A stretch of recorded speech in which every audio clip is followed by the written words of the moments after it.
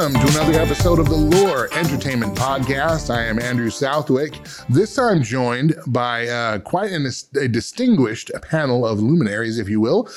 John Speed, one of the founders of Lore and grand poobahs of all things theology and entertainment. John, thanks for being on today's show. Thanks for having me, man. Yeah, man. Thanks for using my preferred pronoun too. I appreciate that. Yeah, you're welcome. I don't want to offend or trigger. Excuse me.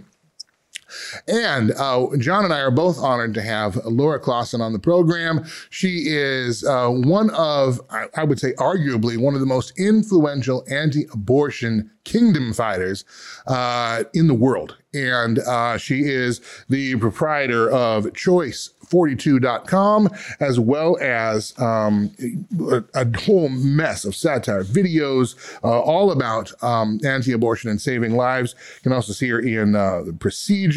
We're also going to be talking about some new projects that Choice42 is working on, that Laura has an opportunity as well that you will see on those stations as well. So Laura, after all that introduction, hopefully I got your pronouns correct. Thank you for being on the Lore Entertainment Podcast. Hi, thanks for having me. All right. Well, we have a lot to cover, so let's dig right in. I want to set up the scene because I saw this morning, and every time I look at this page online, it is one of the most horrifying sights that I have ever seen. When I first started looking at abortion and looking at some of the statistics and trying to see, what is the truth about baby killing, and I'm just looking in America. I know you're in Canada, Laura, and at the time, this was back in 2017. You can see worldometers and our CDC and some of the state numbers, because all the reporting is a little bit different, and then there's a lag on the time for when the numbers actually become hard enough to be able to count on. It's about a 2-year lag. So you're always looking in the past. So about 2 years ago. And so you know that if it's continuing to increase, it's more now. Well, this morning I checked again, and you can see Worldometers has a real-time health meter, and they have a real-time abortion meter. And as of this morning, and this is the global count that Worldometers has, it was more than 20,300,000, almost 20,400,000 murders of babies worldwide and counting. And it's moving a little faster than 1 per second. If you add up all the other deaths on Worldometers, and they count other poor health deaths and disease deaths and so on, abortion still outpaces all of those combined by just over 1 million. And then in the States, you'll find the CDC will always list heart disease as number 1, although I would contend that a lot of the heart disease we're seeing now has to do with another substance that was introduced to the population a couple of years ago. But that aside, abortion is not listed as a cause of death by our CDC. It's a whole separate category. It's actually listed under, as you probably know, reproductive health. Now, why am I setting up the scene like this? Because since 2016, at least as far when I started looking at it, since 2016, abortion has been, in the United States, the number 1 cause of human death over any other cause, and around the world. And you can look at it in real time. And I don't hear a lot of people actually pointing that out. And I don't think many of us realize that most people die today when they're unborn because we murder them. Now, that's the backdrop, that's the scene. I want to get first your take in the state of abortion and what got you involved in fighting for life. Oh, well, I mean, the state of abortion is disgusting. And that's really scary to think that there's so many people that are being murdered daily. And really not many people are talking about it. What got me into abortion, it's really something that's always just been on my heart. I guess God kind of let me know early on in my life that this was something that needed to be dealt with. And I was quite young, and I saw a abortion victim image, and that's kind of what stuck with me my whole life. And I tried to get involved. I got involved in the pregnancy resource center world for a bit. And while I was there, came up with the idea to start Choice for Two. And it's really exploded since then. And yeah, now we're getting into all these different kind of things with creating the videos and now working with Lore. So it's pretty incredible to see kind of what this whole thing has turned into. When you started Choice for Two, what were you hoping? I mean, obviously you're hoping to save lives and you wanted to accomplish that, but what were some of the things you wanted to be able to do? Obviously using creativity, using satire, using storytelling. Why did you see Choice for Two as the way that you were going to engage in this fight, in this battle? Right. So when we started Choice for Two, it didn't really have anything to do with videos or satire or anything. It was more just the idea of waking up, specifically at the time, Canadians, to the fact that we have no abortion law in Canada. So most Canadians don't know that. So that was kind of the idea. And then it was also to actually help women facing unplanned pregnancy, because I wasn't feeling like the help offered at the pregnancy resource centers was substantial enough and that the messaging wasn't clear enough. So that's kind of where Choice for Two started. And the reason why we got into the videos is because I was just trying to think of how we could best reach the culture with our message. And starting off with the satire videos, and that really worked because lots of people viewed those videos and shared them around just because they were kind of funny and kind of quirky and weird. And so even if people didn't agree with our message at all, they still shared them. So that helped them to go viral. So we've kind of been going along in that direction ever since. And now we've moved on to the animations and that kind of thing. Now, the latest animation that just came out this week, at least at the time of this production, is Build a Baby, and it's been gaining steam every day, being shared widely online, and takes on the topic of in vitro fertilization. And how does abortion compare with in vitro fertilization? Is it is it worse? Is it better? Because, most people, we hear IVF and we just think, well, there's a couple with a fertility issue or a young woman with a fertility issue. They want to have a baby. So, what could be wrong with that? Isn't that for the cause of life? Right. Yeah. Well, for every child that is created through IVF, many, many more are killed during that process. And I believe, and correct me if I'm wrong, John, but I think that the numbers are showing that there are more children killed through IVF than through abortion. So it's bad. It's really bad. And it's something that even pro-lifers will not speak out against. They'll say life begins at conception, considering abortion. But then as soon as you start talking about IVF, all of a sudden it doesn't seem so clear that life begins at conception. So this is something that needs to be addressed. So I opened the show by walking through statistics that we know about that show abortion as the leading cause of human death. You're saying that more babies are killed through the IVF procedure. How is that? I mean, I don't want to be morbid in that, but I don't think people understand if you are helping someone get pregnant, how is that killing other children? Right. Well, it's kind of a numbers game. And in terms of a IVF clinic wanting to be successful, they'll create many, many, many embryos so that they have a lot of material to work with. So if it fails, which it often does, they have more, they can keep going. Even just the process of, once they've created multiple embryos, they then freeze them in cryogenic freezers, right? Because if you had just left them, they would die if they weren't implanted right away. And so even, there's millions frozen right now.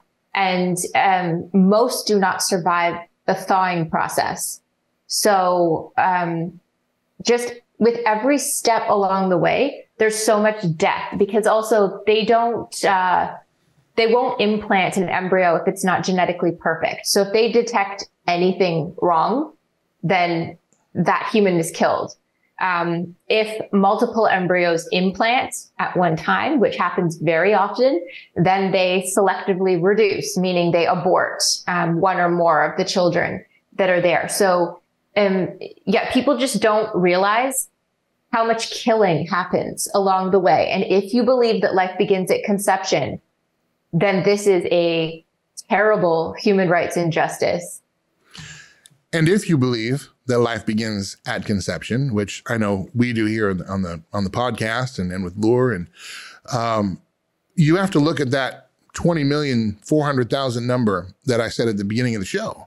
And if you're, I don't know, 4 to 1, 5 to 1, however many, whatever the ratio is, we're into the hundreds of millions a year of babies that are killed, not always in the sensational surgical abortion. And that's the other thing too. The abortion statistics only count surgical abortions, not chemical and pills and other things. So now you add on top of that IVF and this selection, like an assembly line where, oh, here's a defective one. We're not going to put that in the package. And or what they say is defective. And then it ends up, killing more than it helps or saves. I don't know if that's the right word. With that, let me ask you. Go ahead.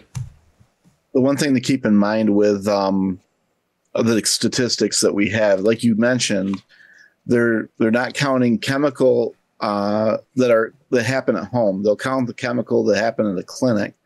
But now with a lot of the clinics closed in places like Texas and Oklahoma, people are ordering chemical abortions from overseas and doing them at home. And so honestly, if you factor in all the variables, we really have no idea here in the States in particular how many babies have been murdered. It is far bigger than the number that gets thrown around by the pro-life organizations. If you count all those other things. And so you add the IVF thing into this, we have so much blood on our hands that it's remarkable that God hasn't just burned us to the ground. It's shocking if you really stop and think about it. And there's no urgency within the pro-life movement to really end all forms of it. They're content to end certain forms of it and then wait on the others. I really believe there needs to be more urgency.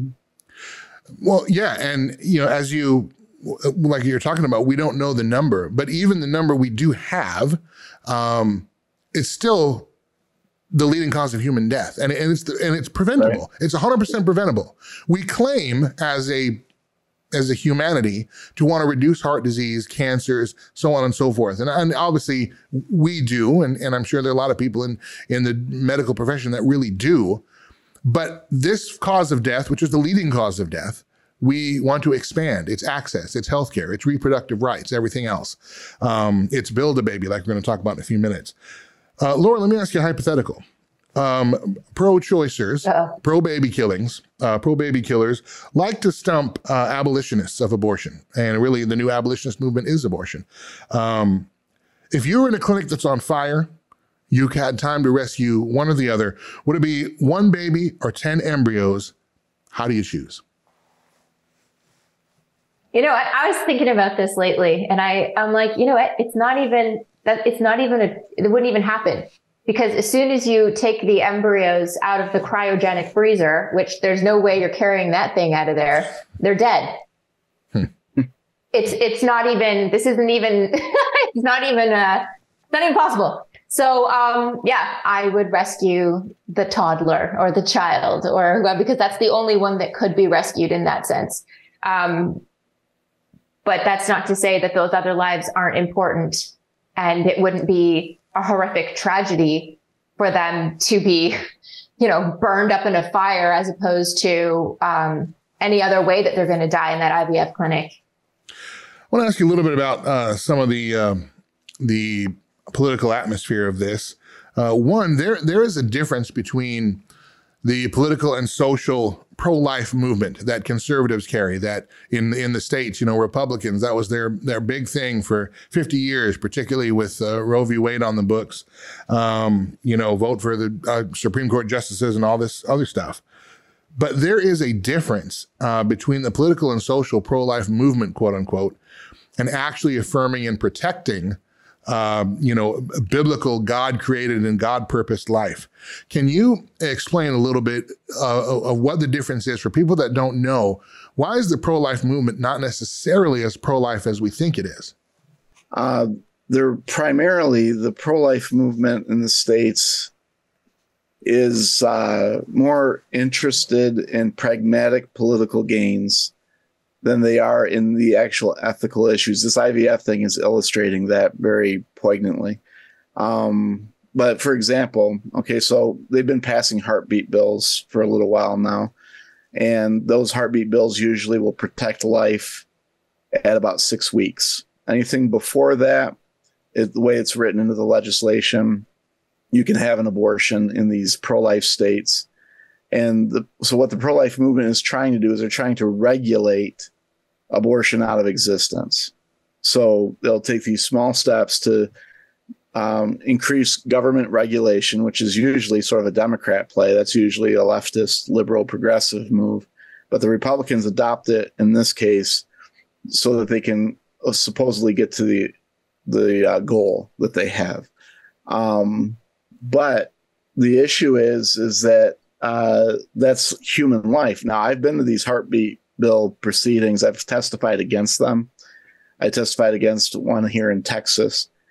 And the issue that they have is that these people will start every one of their testimonies when they're lobbying for it. I believe in life at conception. And then they turn right around and support a bill that allows babies to be murdered up until 6 weeks. So I'm not believing the first thing out of your mouth. If you're going to support a piece of legislation that allows for the murder of babies, that is partiality. It's being partial in our judgments. And the scriptures are very clear that God hates that. Mm-hmm. He hates it when we use one standard of justice for one group of people and another one for another group, because they're all created in the image of God. And they've done this with other things like pain capable bills where, if the baby feels pain in the womb, that's the marker. Or if, various weeks, 12 weeks, 16 weeks, whatever the reasoning is for it, and they keep moving the goalposts all over the field. They're sending a very strange message to the entire nation. The Bible says the law is a teacher, and it teaches people about, it functions as a tutor down in the book of Galatians to bring people to Christ. The moral law does that, but all law functions as a teacher. And what Republican pro-lifers have been teaching the country is that we have no idea when life begins, and we have no idea what we ought to be doing about this. Whereas I think it's real clear in the scriptures, we just need to end it. And so abolition, people who are more biblically oriented, they're saying, let's pass bills that end it all together and offer the same protections inside the womb that we want to have outside of it, that I expect to have for me and my family outside. If somebody murders my son or my daughter, I want justice. Why can't there be justice for these lives in the womb? That's about it, I guess. So it turns out the streamers are letting us all down. One has committed itself to destroying Grandma's terms of endearment for her grandbabies. Sorry, Grams, you can't call them cuties anymore. The other has decided that you can't have dragons unless you order them in a brown paper sleeve, so the mailman doesn't have to be wantonly subjected to the TNA of the Seven Kingdoms. You could go to the Christian streaming services where you can put on your ruby slippers and repeat to yourself over and over, but at least it's clean, but at least it's clean. Apparently, whatever is pure, whatever is lovely, is also horribly executed. But does it have to be that way? Can a high standard for storytelling exist with a moral backbone and a complete set of clothes for every actor and actress? That is what Lure is about. quality entertainment for people not interested in seeing strangers naked. Of course, if you are just looking for your fix of and dragons, go to another streaming service, you perv. Be a part of the lore. Click the link below. All right, let me ask one quick follow-up. Oh, you probably could. Let me ask one quick follow-up on that. And I don't know, Laura, after John responds, you may or may not have anything on this, because I know it's kind of an America thing, but Roe v. Wade was overturned, and we talk about that being somewhat of a win. But John, what did that do much? How was that good? How was that not enough? What's the actual impact on the ground of Roe v. Wade being overturned? And then Laura, subsequently, did those kinds of things that happen in the States, does it reverberate internationally to Canada at all? But John, we'll start with you. Yeah, well, the impact on the ground is that the one big impact in Texas, and I can only really speak about Texas, is that the clinics are closed, which is wonderful. I used to go to those. I used to go to one here in Fort Worth like every week. I'm glad to see it closed. I'm glad to see a for sale sign on it. However, now the battle has just moved to the direction that it's been going in anyway. Most abortions in this country are done in the first trimester. Most abortions are done chemically. So, and in fact, most Republicans don't have a problem with abortion in the first trimester. And so there's really not an urgency also, because we've already accepted this. And so now there is some move to try to get mifepristone banned, and that's all in the courts right now here in the States. But the fact of the matter remains that they are ordering these overseas. And so there probably has been a decline for sure. We have a family in our church that adopted a baby who the mom was seeking an abortion, but she couldn't get it in the state of Texas, and she couldn't travel to get it done surgically. And so now we've got this beautiful baby in our church that's been rescued because of the overturn of Roe. Okay, I'm grateful for that.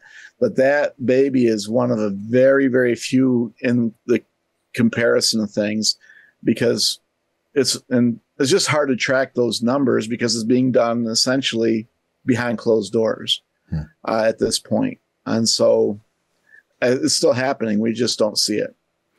So Laura, I know obviously Roe v. Wade is not a Canadian thing. And you mentioned earlier, there aren't abortion laws or law in Canada. What's the political climate for abortion in Canada?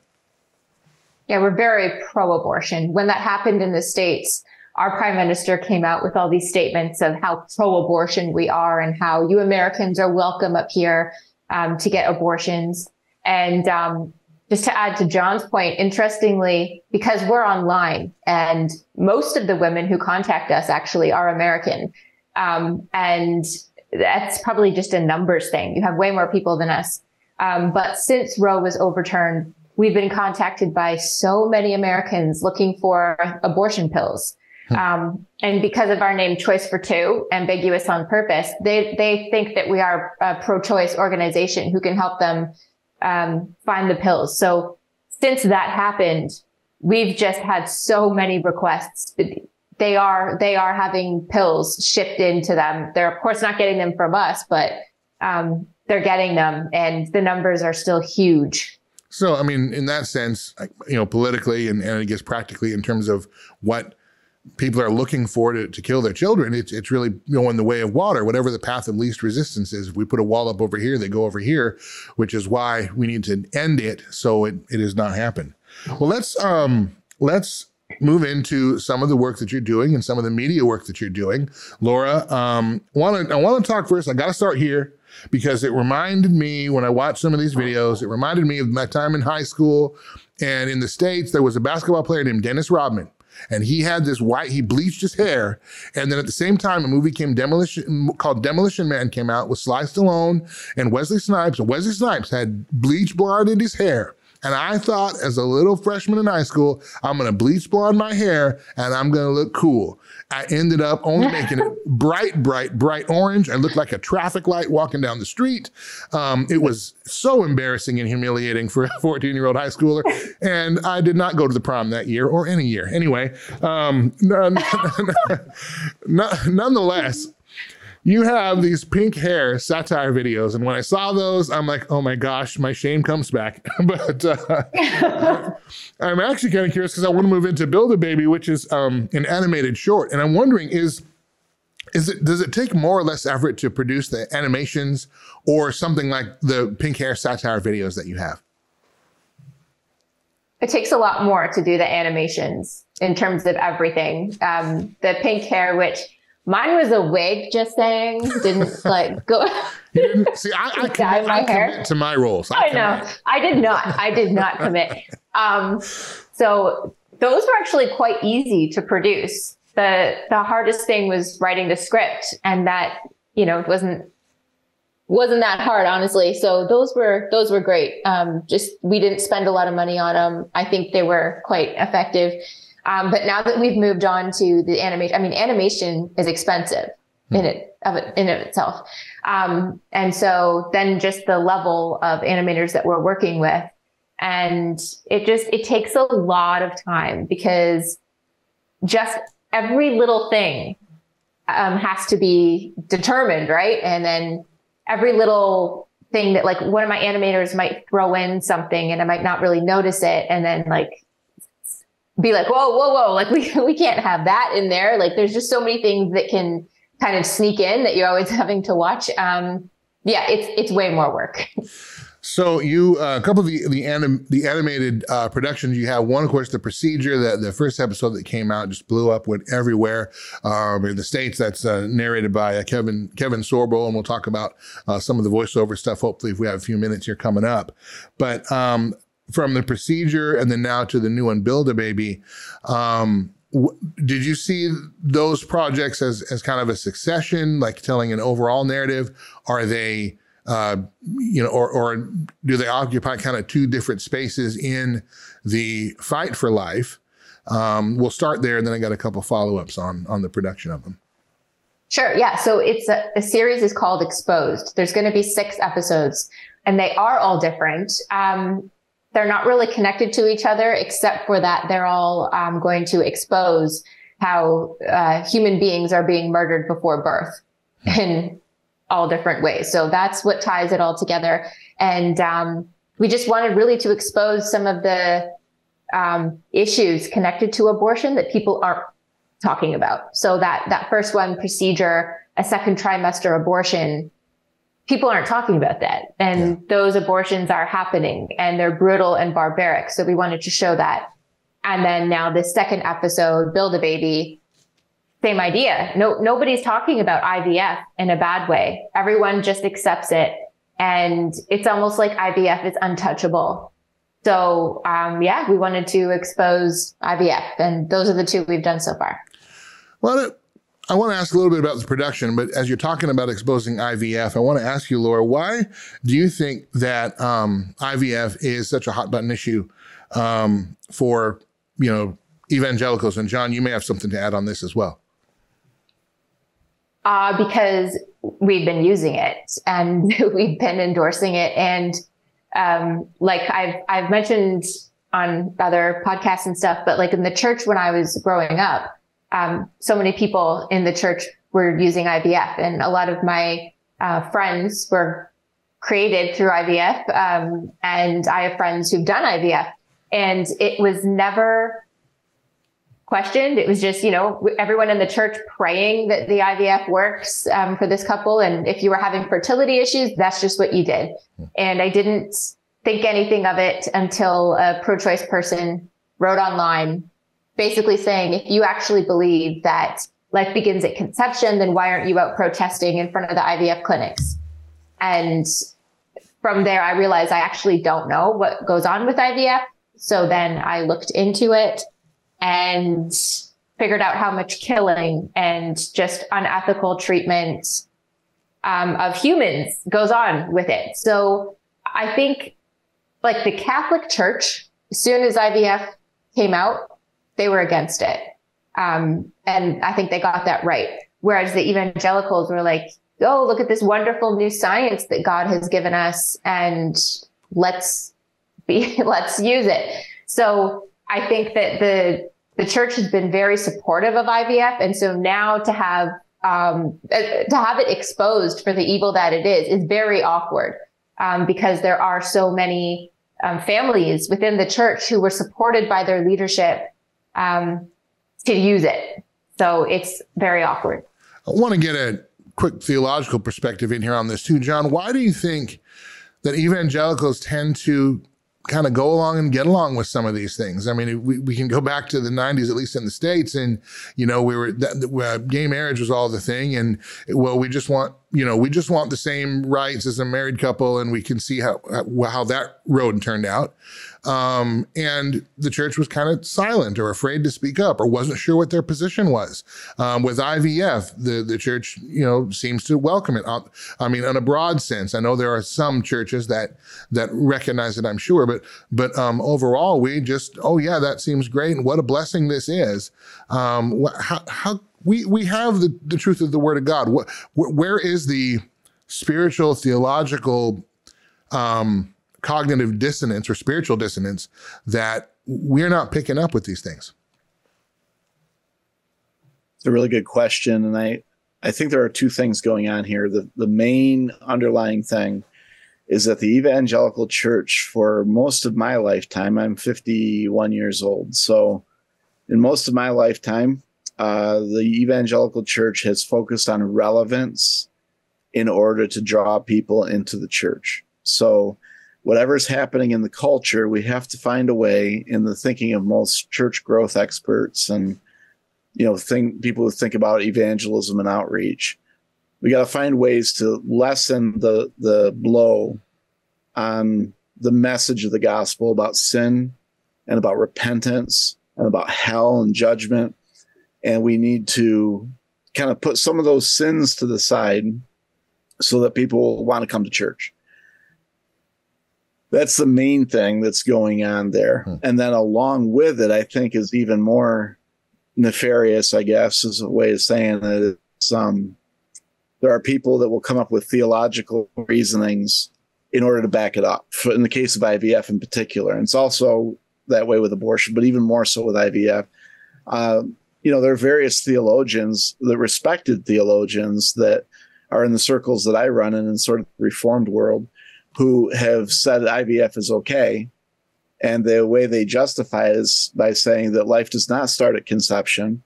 It starts when the embryo implants itself on the wall of the uterus. And so they take some scriptures out of context to do that, ignoring other verses like Jeremiah chapter 1, verse 5, that's where it says, before I formed you in the womb, I knew you. Now, before Jeremiah was in the womb, God knew him.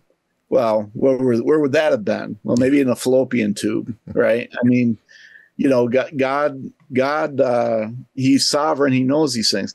And then the other thing is that we're ignoring on this front is the sovereignty of God and the fact, and this is very difficult. I understand the pain of infertility, and I don't want to soften that or like kind of minimize that, but the scriptures are very clear that God is the one who opens and closes the womb. That's not just a figure of speech. That is, in a way it is, but it's communicating the truth that God is in control of reproduction. And so when we try to end around what God's doing, we can't expect blessing from that. And we certainly can't expect it when it comes to, killing off a certain number of babies in order to get the one that we want, right? I mean, there's something about that is diabolical. And yet, Pat, I'm telling you, brother, I mean, I fear for the church in America when we're so willing to look at the evidence. And we've had this video run by people that are experts in infertility, and it's basically like they're saying, well, there's no lies detected here. This is exactly what IVF is. So in spite of that, there are people who will still justify it. And as long as we do that, I don't see how God can bless the American church. I think we're going to be under judgment sooner than later. Welcome to Build a Baby, where anyone who wants a baby can build one. Something broken? Missing an ingredient or two? In our state-of-the-art facility, using state-of-the-art technology, we can build your state-of-the-art baby. Starting with the swimmers.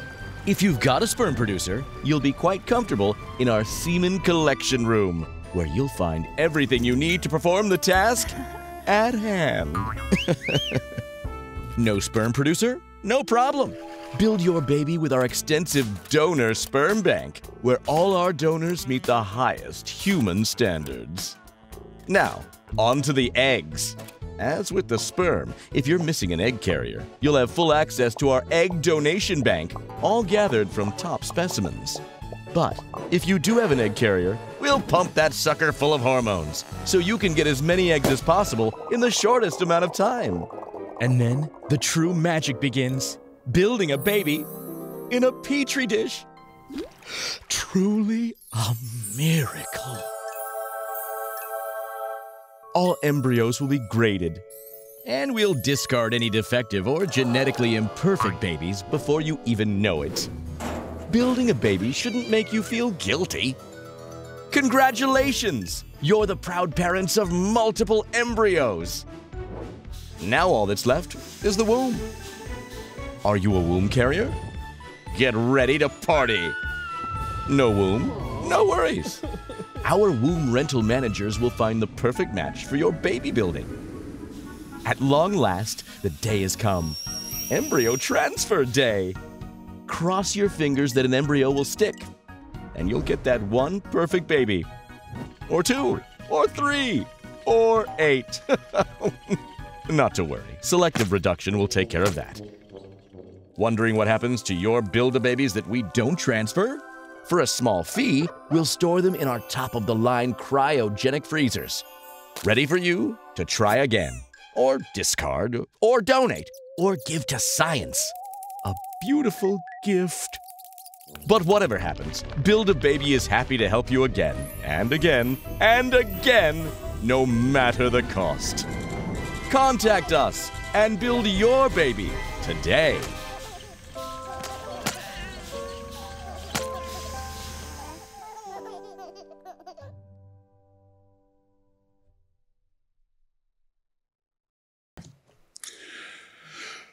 Laura, speaking of the movie Build-A-Baby, or the short Build-A-Baby, the animated short, I should say. Let me learn to speak English once again.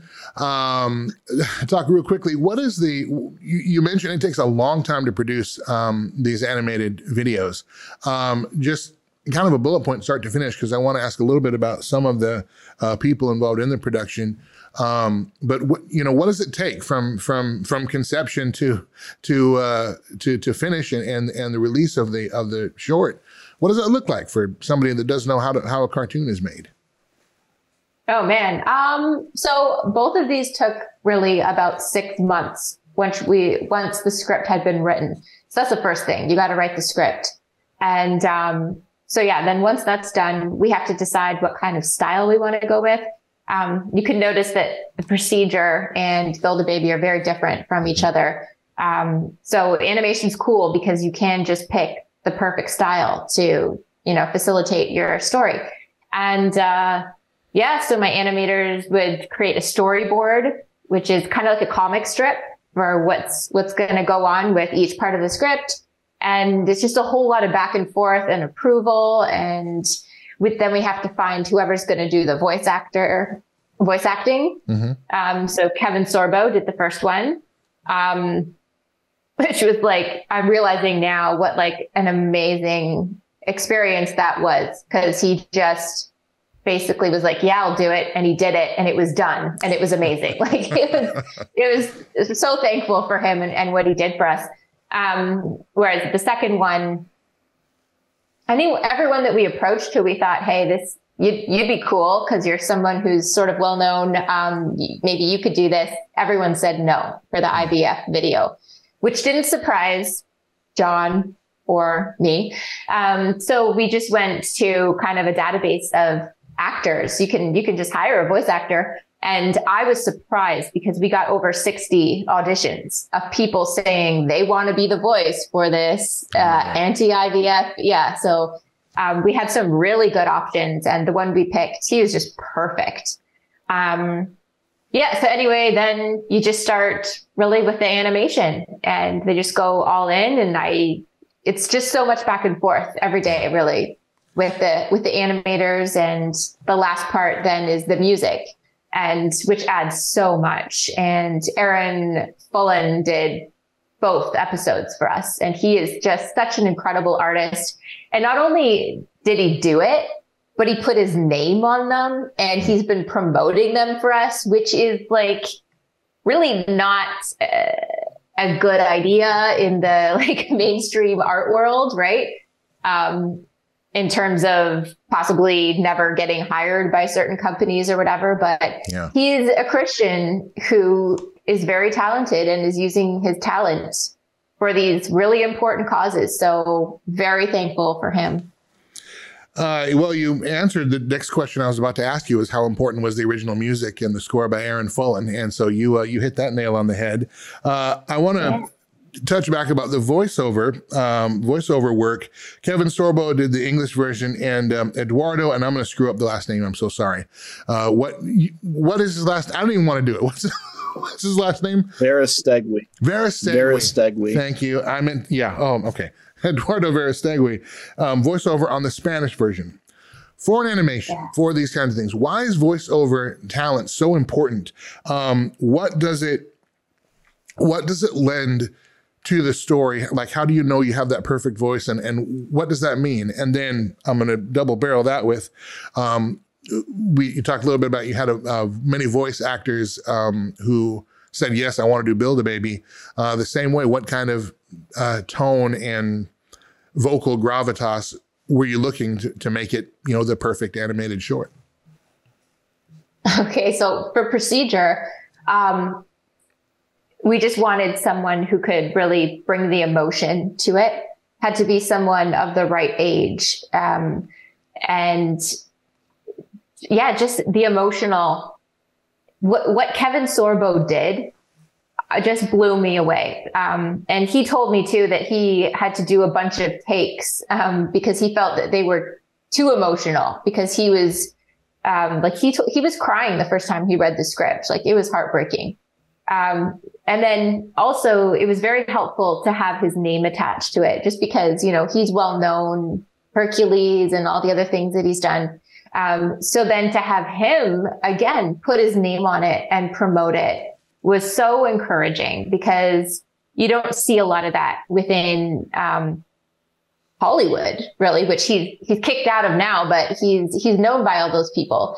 And so that was incredible. And same thing with Eduardo. He, when we put out the one with Kevin Sorbo, the original, people were commenting, do a Spanish version and get Eduardo to do it.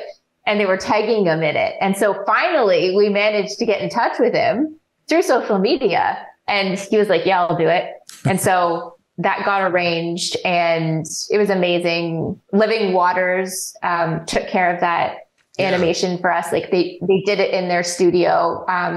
So just really incredible to see actors and just Christians working together to get something so well produced, to get it done. And I'm just really thankful. And then the second episode, completely different story. We needed someone who could have that really cheesy sort of commercial vibe, basically, which is what we asked for when we were doing the auditions. And we had a lot of options. But the one that we picked, everyone that listened to the whole list, everyone pulled him out and was like, this is the guy. And so that worked out perfectly. Well, we just have a couple of minutes left. And in this time, Laura, is there anything you can tell us about upcoming episodes of Exposed? Is there any teasers you can give us? Because obviously these first two in the series they're both incredible. They're both poignant in different ways, but managing to hit hard in similar ways. What is next for Exposed? Yeah. So I'm kind of like keeping it under wraps at the moment, but they are, like number 3 is going to be another very uncomfortable one, because what we're going to be hitting in that one is something that pretty much affects every single human. Yeah. So it's going to be very awkward, but very necessary. It's something that people don't think about and don't know about. And in terms of the whole series, that's just how we're going along. I've changed some of the episodes along the way. And honestly, things have gotten so much more intense even than I had planned at first with the 6 episodes and what they were going to be, to now with the topics we're actually doing. It's intensified a lot. And so I think that people can just expect the series to keep intensifying and getting more and more awkward, and that's fine. And I'm really excited about it. Why do you think, because we got to bring it back to Lure TV a little bit here, Lure.tv. What makes Lure the best platform to work with for these animated shorts? I mean, why wouldn't you do something like, PureFlix or one of these others, or would those services even touch something like this? Yeah, well, that's the thing. It's not like you wouldn't, you couldn't. There's no way that they would put any of the content that we've created so far on their platform. They wouldn't touch it. They don't want to touch it. They're scared of it. Lure, Marcus told me originally and just said it again the other day. He's like, we fully support you. Make whatever you want. We don't care. So it's like a full license to do anything, to push the envelope as much as I want to. And as an artist, like, you couldn't be given a better gift. There's no one looking over my shoulder saying, oh, you've got to watch out. That's too much. You can't do that, whatever. None of that. It's just, you're an artist. We believe in your project and go for it. So it's incredible. Why do you think it's important to develop this kind of quality media, particularly when it comes to the fight for abolishing all forms of baby murder? Because the culture is so influenced by it. With everything that's been going on lately, there's been so much quality content created for all these different movements that have now exploded. Even just within the movie setting, TV shows, like you can look back on all the things they were kind of prepping us for, throughout, our lifetime. And it's important because we have to get in there and have a voice, and Christians haven't really done that, very well, not at the level of like high production of what the opposite side has and what they can do. Mm-hmm. We haven't been able to get there. And I think now that's changing. And so that's really cool for us to basically be able to get into this culture war in the same way that the evil side has been doing. All right, kicker question for the show. This is it. And I'm going to start with John, then Laura will go to you. We're in our last 3 minutes here, so they'll have to be kind of elevator versions. But nonetheless, maybe one of the most important questions we can ask. What do you say to the pro-lifers who claim we shouldn't call abortion murder, or who claim that we shouldn't call this a sin, or we shouldn't be bringing the gospel into this? John, what is your response to that? My response to that always boils down to the fact that the scriptures say of themselves that they're powerful, and God says of the scriptures they're powerful. And so if I have I go to a fight and my enemy is carrying a pocket knife, but I've got an AR-15 or something. How can I say AR-15? I'm going to use the AR-15. I don't have to come down to the level of the pocket knife. And so because you've got the advantage. And when we set our AR-15 aside to pick up a pocket knife or a butter knife or something, what do we expect is going to happen? We're not going to win those battles. I've seen God do too many amazing things just through the power of the Word of God to set that aside. Laura, what do you say to those kinds of objections? I'm sure you hear that quite a lot in what you do. Yeah. I mean, that would just be stupid to try and fight something so evil and leave God out of it. You wouldn't stand a chance. It would be bad for you to try and do that. So you definitely can't leave God out of it. All right. Laura Klassen, the new animated short is Build a Baby, part of the series Exposed. You'll be able to see those at lore.tv. Also choice42.com. I said 42 at the beginning of the show. I'm sorry, because I'm reading fast. Choice42.com. Laura, is there anywhere else people can find you, follow you, connect with you, website, social media? Where would you like people to connect? Yeah. So all the Choice for Two platforms, Facebook, Instagram, Rumble, Twitter, all the things. And then I also have all those same platforms, just my name, Laura Klassen. So they can connect with us either way. Okay. And then John, of course, lore.tv, that's the big one. Subscribe today at lore.tv. Again, that's we're telling the stories, funding the stories that Holly wouldn't. Laura, thank you. You've been so generous with your time and information. Thank you for being on the podcast today. Yeah, thank you for having me. All right, for John, Speed, Laura Klassen, I am Andrew Southwick. This has been the Lore Entertainment Podcast. We'll see you next time.